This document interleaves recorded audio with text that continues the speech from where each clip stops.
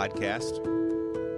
We're about to wind up our interpretation of Genesis chapter 1. I think we'll have one final episode on Genesis 1, but today we're going to discuss the topic of the image of God from the same verse we covered last week. So here it is again, Genesis chapter 1, verse 26. Then God said, "Let us make man in our image, after our likeness, and let them have dominion over the fish of the sea, over the birds of the heavens, and over the livestock, and over all the earth, and over every creeping thing that creeps on the earth." So God created man in his own image. In the image of God he created him. Male and female he created them. And God blessed them and said to them, "Be fruitful and multiply and fill the earth and subdue it, and have dominion over the fish of the sea and over the birds of the heavens and over every living thing that moves on the earth." We're going to be exploring what being the image of God means. The image isn't something we bear. We don't bear the image of God like armor for battle. It's what we are. It's the core of our identity. And so I want to be referring to, once again, Dr. Heiser from his book, The Unseen Realm. He points out some of the qualities many of us typically are tempted to identify with the image of God. Things like intelligence and reasoning ability, emotions like love, self-awareness, consciousness, language, the ability to communicate with language, having a conscience, having a free will, things like this. And he identifies the problem with defining the image of God by any of these qualities is that on the one hand, non-humans, like animals, possess some of these qualities, not to the same extent as humans, but they possess some of these qualities. But Scripture nowhere describes animals or any other non-human as being the image of God on any level. And so another point Heiser makes, ideas like the pro-life position, for instance, is based on the proposition that human life, and therefore personhood, begins at conception, the point when the female egg is fertilized by the male sperm. The simple-celled zygote inside the woman's womb, which pro-lifers believe to be a human person, is not self-aware. It has no intelligence, rational thought processes, or emotions. It cannot speak or communicate. It cannot commune with God or pray, and it cannot exercise its will or respond to its own conscience. If you want to argue that those things are there potentially, then that means you have only a potential person. And that's actually the pro-choice position. Potential personhood is not actual personhood. This thought process would mean that abortion is not killing until personhood is achieved, which nearly all pro-choicers would certainly consider to be after birth. So Heiser concludes that being the image of God isn't any ability or attribute, it's a status, like being a family member of someone. And so if you were to have a family member who was born with severe mental issues and comatose, that doesn't mean they're not your family member. They're your family member just because they can't talk to you, just because they can't love you like you love them. They're your family member. So let's switch now to John Wesley. In an early sermon called The Image of God, John Wesley describes pre-fall humanity as having an unerring understanding, an uncorrupt will, and perfect freedom. And God gave the last stroke to the image of God in man by crowning all these with happiness. Now, I'd like to describe happiness as what the uncreated energies of God shining in our spirit man produces. Some people call that joy, and they're similar, they're not the same. Happiness is what the uncreated energies of God shining in our inner man produces, the joy that manifests itself in feelings of happiness. The instrument, Wesley says, the instrument being now quite untuned. God's image is still there, but we're not in tune with it. And so this is from the United Methodist Church's website. The Reverend F. Belton Joyner offers similar insight in a section called United Methodist Questions and United Methodist Answers. So here's what he says. In Genesis 1:26, it indicates that God created humankind in God's image so that humans would have dominion over the rest of the created order. Being created in the image of God means, first, having responsibility as stewards of creation. So in other words, being created in the image of God means that God has something for you to do. And like we said in the last episode, a part of that is using your creative will. God is a creative being. As a reflection of that, we have a creative will, a creative impulse that God has provided us an environment to express that. So we are to exercise governance over, exercise dominion over, manage, be stewards of the created order, the created world, the physical universe. Okay, so next, Genesis 1:27 spells out that when God created humankind in God's image, God created them male and female. Being created in the image of God means, second, that we're created for relationships with others. We have a desire and an impulse to connect with, to live in relationship with other human beings. Genesis 1:26, again, third point, says that God created humankind to be in God's likeness, to live in the moral life of God. Being created in the image of God means, third, that we're intended to be in relationship with God and God's values. So we reflect the family name. We're God's kids, created in his image.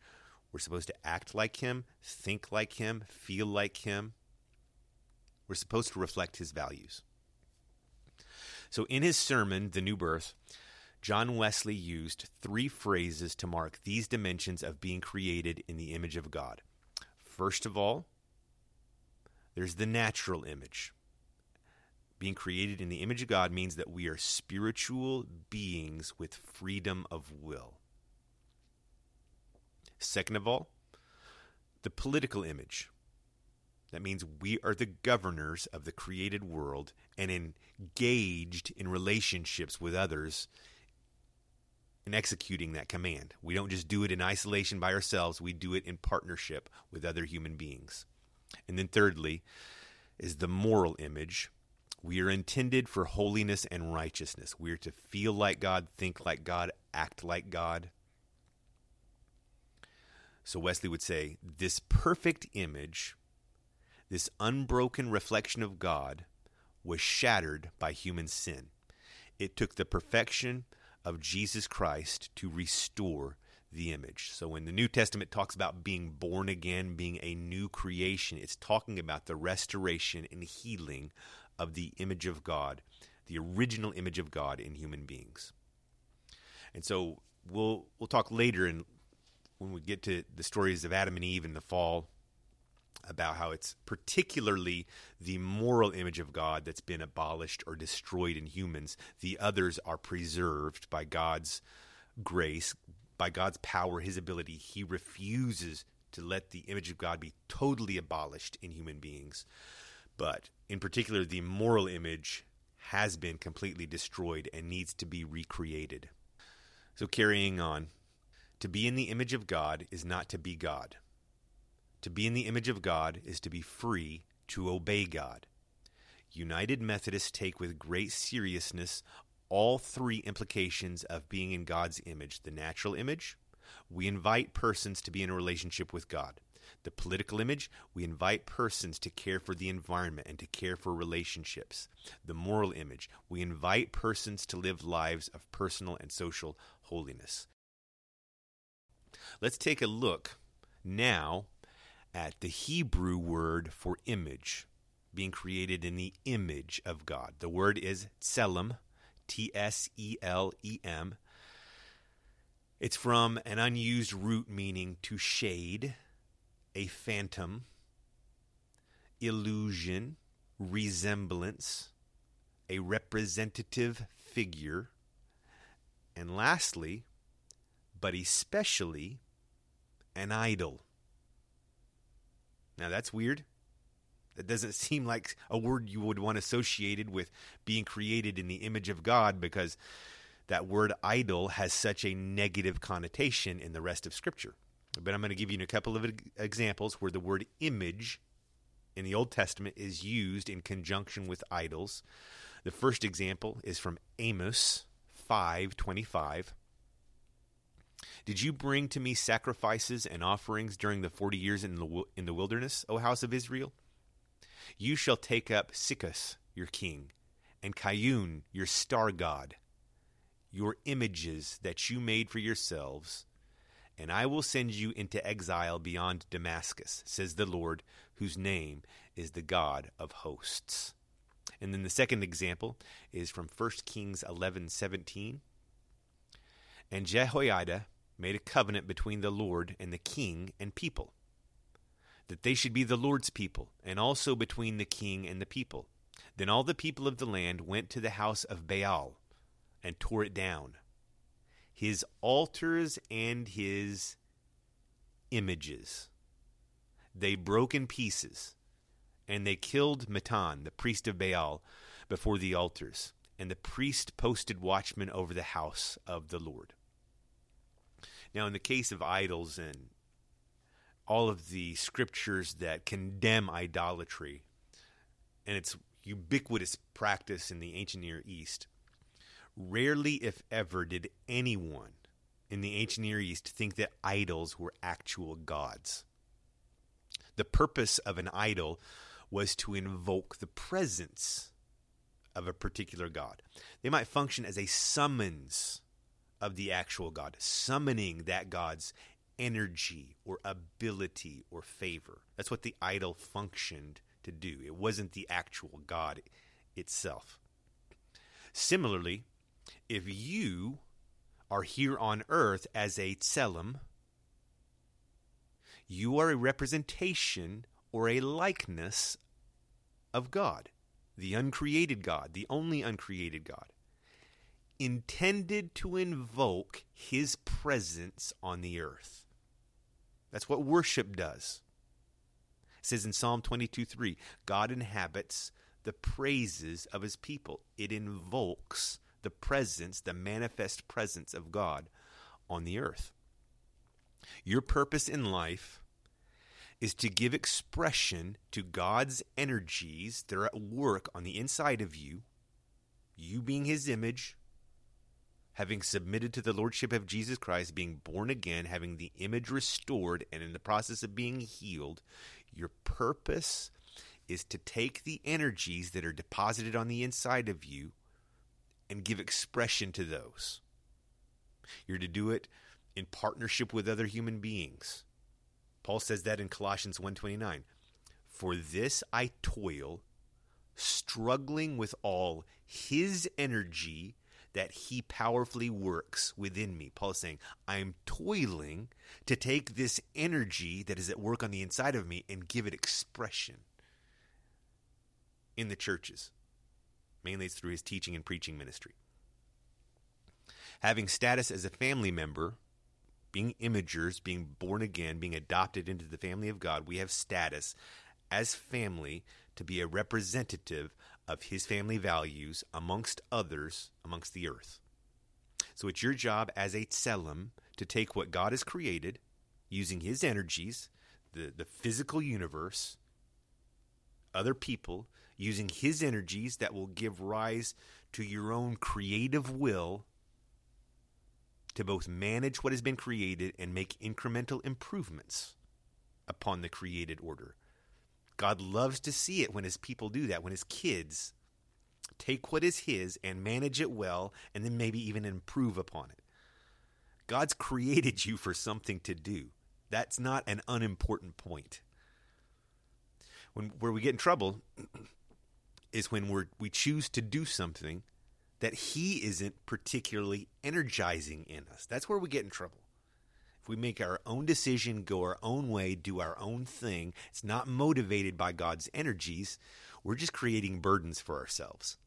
But it is God's great pleasure when we receive fellowship with him and the energies that produces on the inside of it. God wants it to spark our creative will, spark our imagination, give us desires to see things happen in the world or between people, to make it better. God loves to see it when his kids do that. That's what he created them for. That's what it says explicitly in the text. Being the tselem of God is why the making of idols was strictly forbidden in the Ten Commandments for the Jewish people. God wanted them to know they were his tselem, not objects crafted by humans. People are God's tselem. People are the image of God. Objects created by God himself. And that's why out of all creation, human life is sacred. Human life begins at conception. All human life is sacred, regardless of the abilities they have or don't have. And it is God's good pleasure whenever his kids reflect his status as family members of God and fulfill the plans and purposes that he has for them. He loves to see it.